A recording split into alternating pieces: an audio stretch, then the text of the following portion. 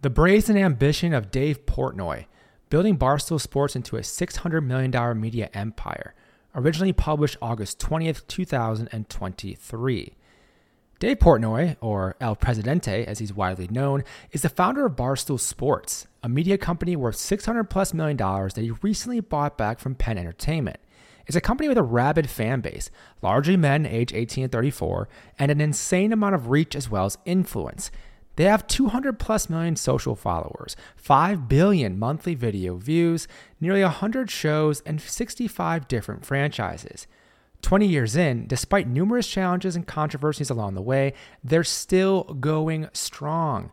It's a testament to what Dave built, and, love him or hate him, his talent and brazen ambition are undeniable. He's also relentless and one of the most prolific people I've come across, much like Tyler Perry in that regard, who I wrote about a few months back. Our focus today? How Dave built a media empire and what entrepreneurs can learn from him. Let's get to it. Early days. Dave grew up in Swampscott, Massachusetts, a middle-class town, and was actually born in the same hospital on the same day as Todd McShay, who many of you will know for his time at ESPN. Unsurprisingly, Dave was passionate about sports from a young age, and he described himself as a dominant high school baseball player, losing only 3 or 4 games his entire high school career and playing on varsity all 4 years. Talking was never an issue for Dave, with his mom saying he always had an answer for everything. His humor and wit were apparent early on in life, something he'd build on years later. And that brazen ambition of his I mentioned earlier, it was something he had early on, with the quote he selected to include by his picture in his high school yearbook reading, "Promise big, deliver big." And the image is found at justgogrind.com as well. Dave got into gambling early, with his father taking him to a racetrack at 11 years old. Dave also placed bets through his Little League coach, who was also a bookie. He was hooked. He'd later say, "I've been a degenerate gambler my entire life." Turning down the chance to play baseball at Bucknell, Dave instead chose to attend the University of Michigan, where his sister went to school. His path to getting in? It was indicative of the ingenuity Dave would use while later building Barstool Sports. Dave initially applied to liberal arts college at Michigan but was rejected. When he learned from his sister, he could apply to nursing school, which at the time had a shortage of male nurses, and then simply transfer to another program. Once he got into Michigan, he did just that. He found a way, taking an unconventional path. While at Michigan, he started his first business, a website called thegamblingman.com, where he published his sports betting picks. Nothing much really came of the site, and when Dave graduated in 1999, he moved back to Boston, living in an apartment with 6 high school friends and getting a sales job at Yankee Group, an IT firm that he'd worked at for 4 years. Dave got more into gambling during this time, finally having some disposable income, but the job itself was boring and wasn't really for him. So, instead of working for the man, he'd venture out on his own, pursuing one of a few different ideas for his next company. Starting Barstool Sports. In 2003, the same year that Julia Hartz, who I wrote about last week, would meet her future husband and co-founder of Eventbrite, Dave would start Barstool Sports. It was the idea that won out over a couple of others. Here's Dave. There are 3 ideas that I picked from before I chose Barstool Sports. Next Step Scouting, that was the name of the scouting agency where it would match lower tier athletes with coaches looking to fill, spots for various sports. And the other one was a furniture company. You know how at the end of college, everyone just throws that furniture on the side of the street and throws it away? I wanted to warehouse it and then resell it. And then the other idea is Barstool Sports, which at the time was just a fantasy sports gambling idea. So why did he choose the idea that would become Barstool Sports? Offshore sports books, which I gambled with, said they would advertise if I had a newspaper or a physical handout. When I chose between the scouting company, the furniture company, and Barstool seemed the most realistic to get off the ground because I knew I could get this advertising, so that's why I chose Barstool. Dave had an idea, one that was relatively straightforward to execute, and even had some advertisers lined up for an entire year before launching, but he still needed to create the actual newspaper, choose a name, and figure out how to distribute it. Barstool Sports wasn't the top name on his list, but even though it would start out as a newspaper, it was the first name he liked that had a domain name available. As far as the content itself, Dave started out as the sole writer, focusing on fantasy sports and gambling lines. The logo he created was too detailed to print, so the newspaper guy he worked with used clip art, literally a clip art stool, for the logo of Barstool Sports. Aaron Boyce, a friend of a friend, who had been in the newspaper business for years, helped Dave print the actual newspaper. On August 27th, 2003, the very first edition of Barstool Sports was published with the tagline, "By the Common Man, for the Common Man." And there's a picture of it at justgrind.com. And what did Dave do for distribution for his 4-page newspaper? He would end up buying around 100 newspaper racks and putting them in transportation stops or T-stops around Boston, driving around in an Astro van distributing the newspaper. Dave would wake up at 5 a.m. every morning to manage the models around Boston. Once the morning rush had subsided, he would return home to write and organize the next week's issue. At 5 p.m., it was back to the subway tunnels for the evening rush, followed by more writing. Soon, however, the advertising dollars were not enough to support the models. Dave once again cleaned house, and this time he shouldered the distribution duty by himself. For 48 hours at a time, he would drive a paper route in his Astro van, filling news racks and bars around the city. It was horrible and exhausting, he says. But even though it was way more work than my sales job, I preferred it because I was doing my own thing. His mom was helping him make sure all of the parking tickets he was getting were paid for because he was getting hundreds of dollars in fines as he would drive around the city.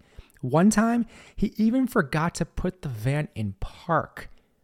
It was on Canal Street outside the Gardens, so I put the car there and I forgot to put it in park and it just rolled down the street and literally scraped 100 straight cars. So I just fucking sprinted, jumped in and peeled the fuck out of there and I'd scream. I'd scream at all the other people handing out newspapers, like competitive. I just scream at it like it used to be a black and white newspaper and then we upgraded to color and I was just screaming like, we got color now, we're so much better. And in those early days, Dave wanted Barstool Sports to seem bigger than it actually was. I'd write under pseudonyms, fake names. I didn't want people knowing that it was just me doing the company. It was like, how can I make it seem bigger than it actually is? He also had to be creative to get more advertisers, putting their competitors in the newspaper for free and then calling them to get them to actually advertise. But throughout all this, Barstool Sports struggled initially. An article in the New York Times described it. Years before he became a controversy-courting media icon, gambling promoter, liquor pitchman, and pizza reviewer, David S. Portnoy was drowning in debts. He owed $59,000 to credit card companies and $18,000 to his father. In 1 year alone, he had lost $30,000 gambling, court documents show. In January 2004, the 26-year-old filed for bankruptcy protection. And Dave's friends, like Todd McShay, were concerned. Here's Todd. I legitimately thought he was going to go broke, and I was worried about him, and he just kept grinding. I would hear him at night as I was getting ready to go to bed, calling credit cards, being like, all right, if I transfer all this money to this credit card, what kind of rate can I get? And just like maneuvering money around just to stay alive. Nonetheless, Dave continued building. Early expansion. In his quest to expand, Dave would eventually find freelance writers, initially having a number of them write for free. None of these writers early on were getting paid. They were doing it on the side of their day job. So what made it appealing? Jamie Chisholm, Barstool's second writer, explained it. To be able to write about sports in Boston, really whatever you wanted, was really rare. And it was obvious even then that Dave was doing something different, that there was something special about Barstool. Build it and they will come, right? Sorta. Doesn't always work, of course, but in this case, with Dave creating something different in Barstool Sports, people were drawn to it. He still had to hustle to make it grow, though. The first company Dave hired to hand out newspapers was cheap, and, as you can imagine, it was terrible. Dave fired them and then used modeling girls to hand out the paper, which, while more expensive, worked well. Through working with the promo girls around 2004, Dave met Renee Satherwaite, who would later become his wife in 2009 before they divorced in 2017. At this point in our story, though, they were struggling financially. Here's Renee. We were so poor that he used to play party poker, one round of party poker, to win like $20 so we could go to lunch. Or on a weekend, I'd have him play party poker to win $20 so I could get my nails done. If he didn't win, then we were down $10 and then I couldn't even get my nails done and we couldn't go out for lunch.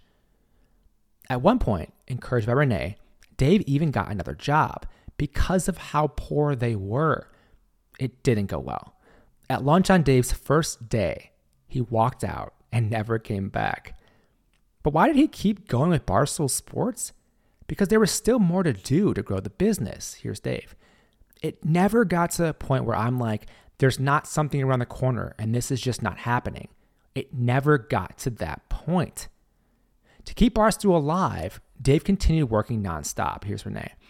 He worked all the time. I would say on an average day, he probably started working at like 9:30 in the morning. I'd get home from work, 6 or 7. We'd eat dinner, and he'd go back to work again. And he wouldn't come to bed until 1 or 2 in the morning and like do that all over again. And Barstool gained some traction in late 2004 when it started adding photos of women in bikinis to the cover, appealing to its target audience of young men. It was an advertising unlock for Barstool Sports too. Here's Dave. Once we did that, advertising opened up. Basically, companies thought we had access to these pretty girls, and that's how you get people in bars if you have access to pretty girls. So that kind of started the advertising with beer companies, not the gambling, which I kind of thought it would. It was the girls. Of course, Dave needed help to grow the business. To get more advertisers, Dave made his first hire in Paul Gozinski, who would become known as the sales guy or simply Gaz. While Dave didn't initially have money to pay him, he offered to give him 25% of all sales he made. Dave met Paul through Renee, who would go on to describe Dave.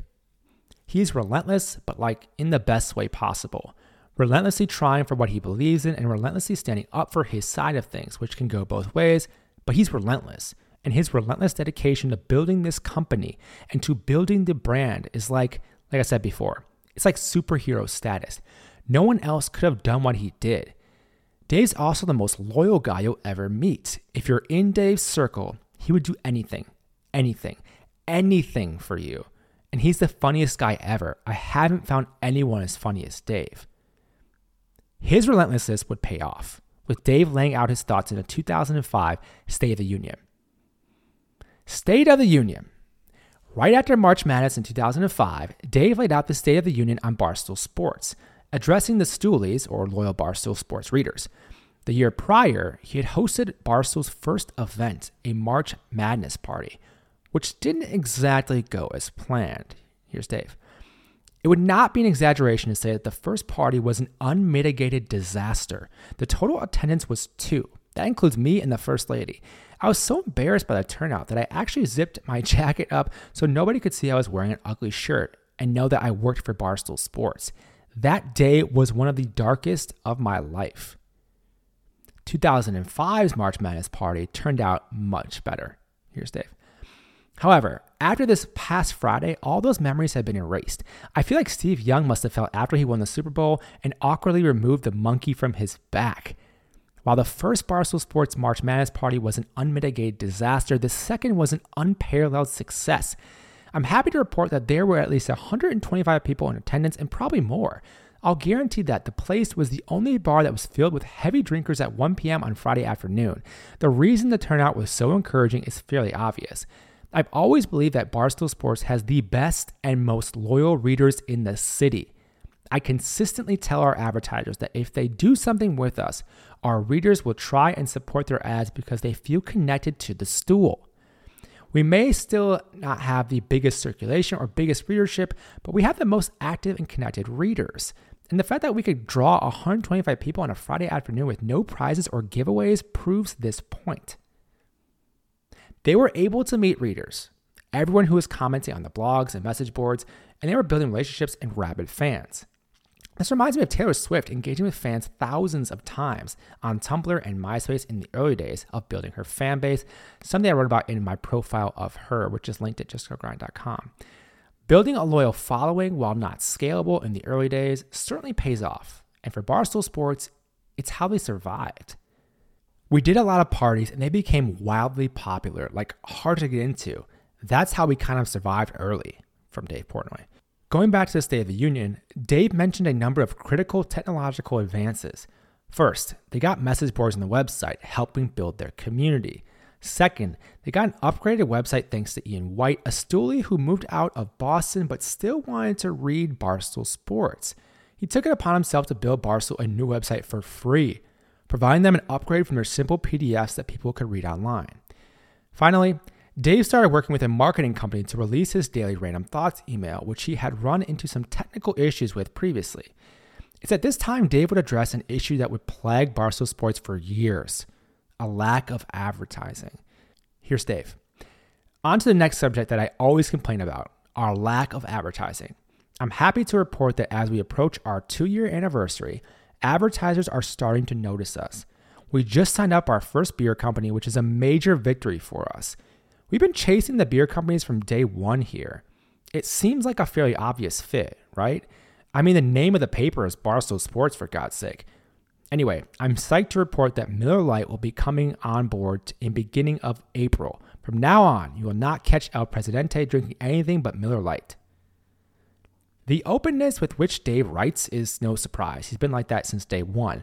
It provides a fascinating look into his line of thinking less than 2 years after starting Barstool Sports, with us knowing that the company eventually becomes worth $600+ million, but with him having no idea at the time how it would all play out.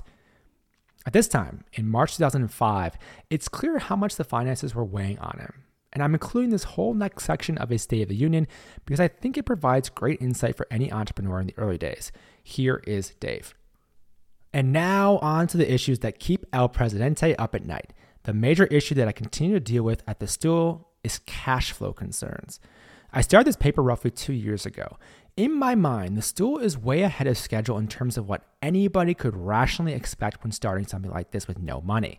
I just didn't think ahead, so I had no idea what to expect. As I've said a million times, I really had no clue what I was doing or getting myself into. If I knew then what I know now, I never would have tried to start a newspaper. You'd have to be an idiot. I've caught so many lucky breaks along the way that it is a virtual miracle that the paper has made it this far. Despite the fact that I am very proud of the paper and think it has taken an act of God just to get it this far, the bottom line is that the paper doesn't make enough money for me to live on. It is slightly profitable, but every penny I make either goes to macaroni and cheese or back into the paper. The printing bill is like an insatiable freaking monster. The fact that I'm dead broke is probably the hardest thing to deal with on a day-to-day basis. I'm rapidly approaching 30 years old and I have more debt than you can imagine. As a side note, I've learned the hard way that gambling is not the answer to debt problems. In fact, it tends to make things 300 times worse. Anyway, there isn't a day that goes by that I don't get worried about the fact that I'm dead freaking broke and spending all my time working on something that still may not work. The problem is that I just can't tell. As I mentioned earlier, the paper is way ahead of schedule and continues to grow at a steady rate. People seem to love the thing, and I really think it will explode somewhere down the line. But that day probably isn't in the immediate future. My best guess is that I won't be able to really earn a living from the Stool for at least another 4 years. For the short term, it will continue to be a daily war trying to make rent and get more advertisers on board while keeping the quality of the paper high. But as Ed from Easton said, you're born poor and you die poor. I wouldn't trade this experience for anything, but it is depressing to think that all of this work could still end up for naught. After the State of the Union, Dave will continue to grow Barstool, making a number of key moves. Barstool City Growth and Concert Series. Dave started Barstool New York in 2009, bringing on board Kevin KFC Clancy and Keith K. Markovich to be the boots in the ground. When expanding to new cities, Dave gives the creators there a lot of autonomy, letting them draw on the knowledge they have of the local scene. With KFC and K. Marco, Dave showed his eye for talent, with them both being at Barstool for more than a decade after. In 2010, Dave kicked off Stoolapalooza, a concert series with 6 shows featuring local Boston rapper Sammy Adams. Dave paid $20,000 for the 6 shows with Sammy Adams, and the college tour was a game changer. Here's Dave. The college tour was one of the first eye-opening moments. We had never been to a college campus before, and it was like the Beatles showed up. People had Barstool signs in the windows, and they were rushing at the buses. That's where I knew we had another way to make money. Sammy Adams was up and coming. Barstool Sports was up and coming. It was a great fit. The concert phase was interesting, though, to say the least. Here's Renee. I think during the concert production phase of time, there was a lot of money on the line, and there was a lot of shit going wrong, and that was one of the more stressful times. But Dave has an unbelievable ability to be comfortable with risk. So even when the going gets tough, he doubles down. So he never felt like there was a point to fold. He would wait until he had sold his last shoelace. He wouldn't give up. There would be no giving up. It would only be until the dealer said, "Sir, you have to leave. You have no more money left." From the business side of things, it's been very beneficial. And it's why he's an amazing entrepreneur. And it's why he's so successful at what he does. It's like real life gambling in some aspects, but that's how he operates. He operates at this really high frequency of adrenaline and drive. And it also has gone into real life gambling when we did Back to Stool. As Dave would say at this time, producing so many concerts, it was the first time I had made any real money. The concert revenue changed everything and allowed Dave to get an office in Milton for Barstool Sports for $890 per month and hire more writers. The office was an old doctor's office and it was a dump, but it fit them, and they stayed there for more than 6 years. After the initial success of the first 6 concerts, Dave wanted to double down. He hired Mac Miller, Wale, Mike Posner, Chitty Bang, and White Panda for more concerts. This tour was $100,000 in talent per show, but the same amount or fewer people came. Why? People came for Barstool, not these acts. So Dave canceled the rest of the concerts, taking the 25 to 50% hit on each venue he had already booked. Around this time, Dave thought they'd go bankrupt. But, of course, they persisted. With the support they were getting from college kids, they launched Barstool U, led by K. Marco, in 2011. The same year, Dave also had one of his biggest controversies, Hausergate. But, as Dave knows, controversies drive clicks, and Barstool Sports got through it without capsizing. The next year, Dan Big Cat Katz started Barstool Chicago, quickly becoming a fan favorite on the site as an average, likable guy for the average fan. Big Cat even got Jay Cutler, a fan of Barstool, to wear a Barstool Sports shirt. I went up to a store in Wrigleyville where you can make your own custom shirts. I paid $300. I made the Barstool Chicago flag shirt, and I made about 10 of them, and I brought one to a Bears game where I thought there was a chance I was going to meet Cutler's guy. I met him at halftime and handed him a shirt. Boom. Wednesday, when Cutler does his press conference, he's wearing the shirt, and it was like those type of moments are invaluable to the growth of Barstool in any given city. The athletes kind of latching on, and that guerrilla marketing where next thing you know, you have Cutler wearing this shirt and everyone says, "What is this?" So those little pieces were always so huge. That's from Dan Big Cat Katz. Dan was the perfect yin to Dave's yang. Here's Dave. He's much more of a politician, I would say, than I am. I don't mean it as a bad word. My personality and the way I go about things probably differentiated Barstool and creates controversies and gets us the news. But then Dave can do things that open up doors and relationships that I probably wouldn't have because he's just overall a more pleasant person. Oh, and those concerts, they'd continue. Launching the Blackout Tour in 2013 with a house party vibe in a professional venue. Here's how it started from Dave. DraftKings was a client of ours, and they wanted to reach frat kids. Why don't we say Barstool is throwing a party? What can we do that's cheap? We bought 10 black lights, threw them in a truck. It's like, hey, Barstool Blackout Party, who wants it? You wear white, black lights, we'll throw you the party. That was the Blackout Tour. That's how it started. The first place they went? Clemson, in a frat basement. The first 5 to 10 events were very basic, with some lights and Dante the Don as the DJ.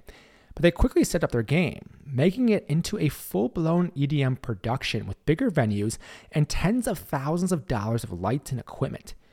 In true Barstool style, they didn't hire professionals, just their buddies, and they figured out the rest. I love that hustle, by the way. Videos from the events drove more interest and the shows took off. But they were also a PR nightmare, with the press touting how dangerous the events were, getting all of these kids drunk, and having these crazy shows. The press actually drove more kids to want to attend, which fueled more bad PR, and led to Barstool getting shut down in numerous venues, eventually for good. At its peak, the Blackout Tour was doing at least 2 concerts per week and selling out 5,000-person venues on the regular. Barstool made money from ticket sales and merchandise, just about equaling their advertising revenue at the time. By the end of 2013, Barstool had 4 million unique readers per month, with more than 80 million page views per month. Of course, going back to their city expansion, there were bumps in the road along the way. Barstool LA started in 2013 with Nick Hall leading it, but the first week in early November was a struggle. Here's Dave. Am I happy with the LA week one? No, I am not. Do I think it was a great blog week for them? No, I do not. Am I gonna fire them? No, I am not. Dave recognized that he wasn't going to fire them after only 1 week, but it clearly wasn't working. At the time, Dave described his faith in Nick. We look everywhere for writers. I don't hire people lightly. I think it's very, very difficult to find funny people. I think he's funny. I think he's going to get it. Nick Hall was good at video and funny, but he wasn't good at blogging. He didn't get it. On December 2nd, 2013, Dave announced that Barstool LA would be paused, but did ask for others to come forward who thought they could run Barstool LA. The same year, Dave started the Barstool Combine with Todd McShay. There was no water, barely any warm-ups, and it was hilarity all around. Just one of many different content ideas Barstool executed. The second Barstool Combine was in 2017 and was equally hilarious.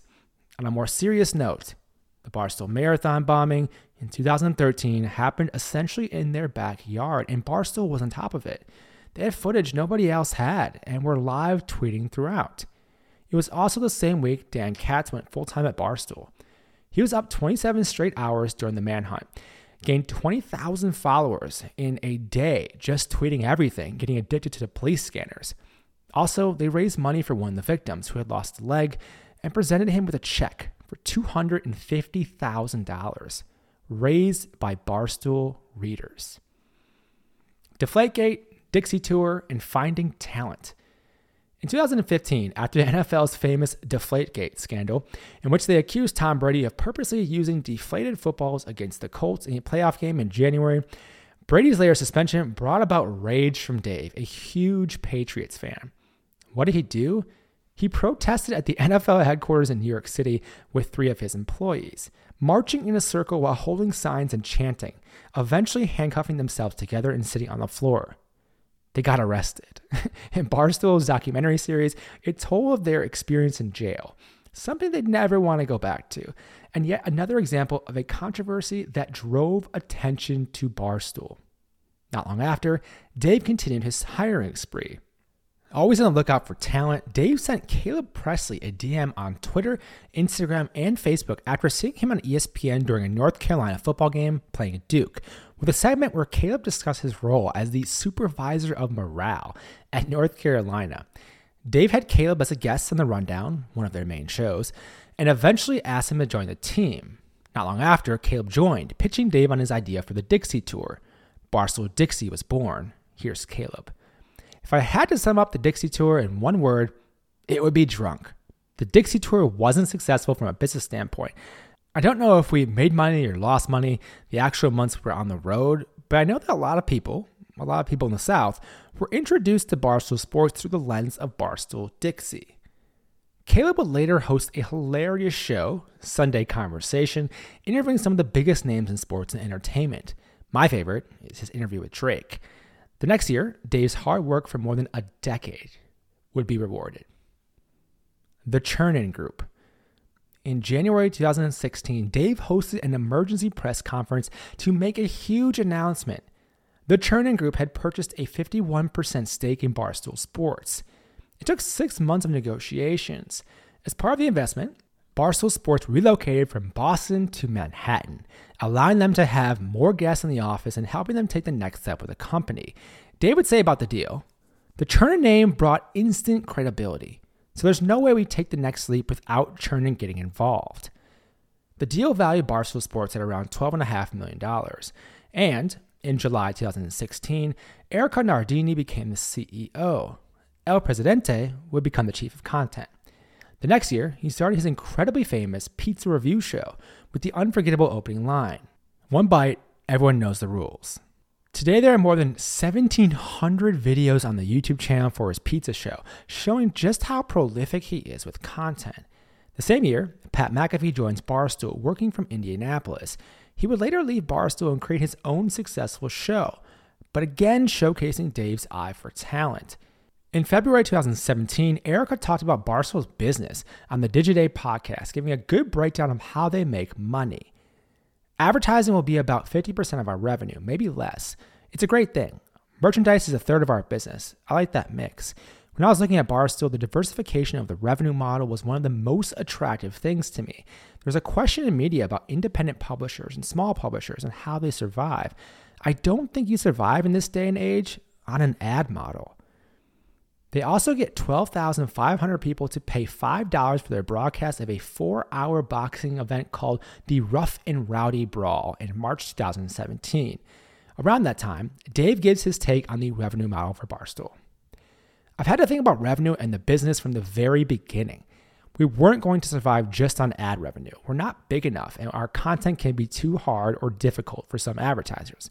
But we knew we could always get money from our readers because we've had a super loyal audience that's very connected. That has been with us forever. At one point, says Dave, events were 70 to 80% of their business as far as revenue. Later that year, Barstool buys Rough and Rowdy. Here's a great description of the event from the Washington Post. One weekend every March, almost every resident in this town crowds the tan and gray bleachers of the local armory to watch their friends and neighbors beat one another bloody. The boxing brawling event, known as the Rough and Rowdy, draws more than 2,000 spectators a night in a 3,000-person city nestled so deep in the mountains that your cell phone won't ring. The winners leave with a trophy, a jacket, and a check for $1,000. The same take home as a few weeks of soot-covered entry-level work in the local mines. And what Dave thought about the acquisition? What does Rough and Rowdy do for us? It doesn't matter if you like us, hate us, whatever. We speak directly to our own consumers. Nobody can fuck with Rough and Rowdy. We're going to put out a product that is unbelievable. We're going to have Barstool personalities involved. We're going to do a 24/7 style, go into these fighters' houses, show how they live, build up the grudges, do all that leading up to these huge pay-per-view events. We're going to expand beyond West Virginia. We're going to be in North Carolina, South Carolina, hopefully get it here in New York, Massachusetts, massholes fighting, New York Guidos fighting, every cliche that you have for every state getting in the ring, duking it out Barstool style. Rough and Rowdy is not changing. It's still going to be Rough and Rowdy, except we're going to match what we have, our audience, our media, our promotion, with what they have, which, like I said, is a product I've never seen before. In February 2018, they had 41,000 buys of their pay-per-view event for Rough and Rowdy, which featured 50 fights over 5 hours. They sold out the venue a week in advance and made more than $550,000 from pay-per-view buys. It was another step in Barstool's evolution and an early one in Erica's tenure as CEO. A month before the event, Barstool Sports raised another $15 million from TCG, valuing the company at more than $100 million. But Dave and Barstool were just getting started. $450 million. In 2020, Penn Entertainment purchased a 36% stake in Barstool Sports for $163 million, valuing Barstool Sports at $450 million. Dave was asked what it's been like seeing this come to fruition. His response? I know that Barstool is big. I've sort of gotten used to people recognizing me at this point, but then when you sit back, it seems like you can snap your fingers and be back in my parents' basement, wondering what I was doing. So it's been a surreal, wild ride, and we have so much to do that I'm looking forward to. I really don't let myself think about that much. Have a couple seconds of reflection, and then it's all right. Let's get to work. The capital infusion allowed Barstool to take another step in the growth of the company. In July 2021, they announced they're sponsoring the Arizona Bowl in a multi-year deal, with the event taking place in Tucson.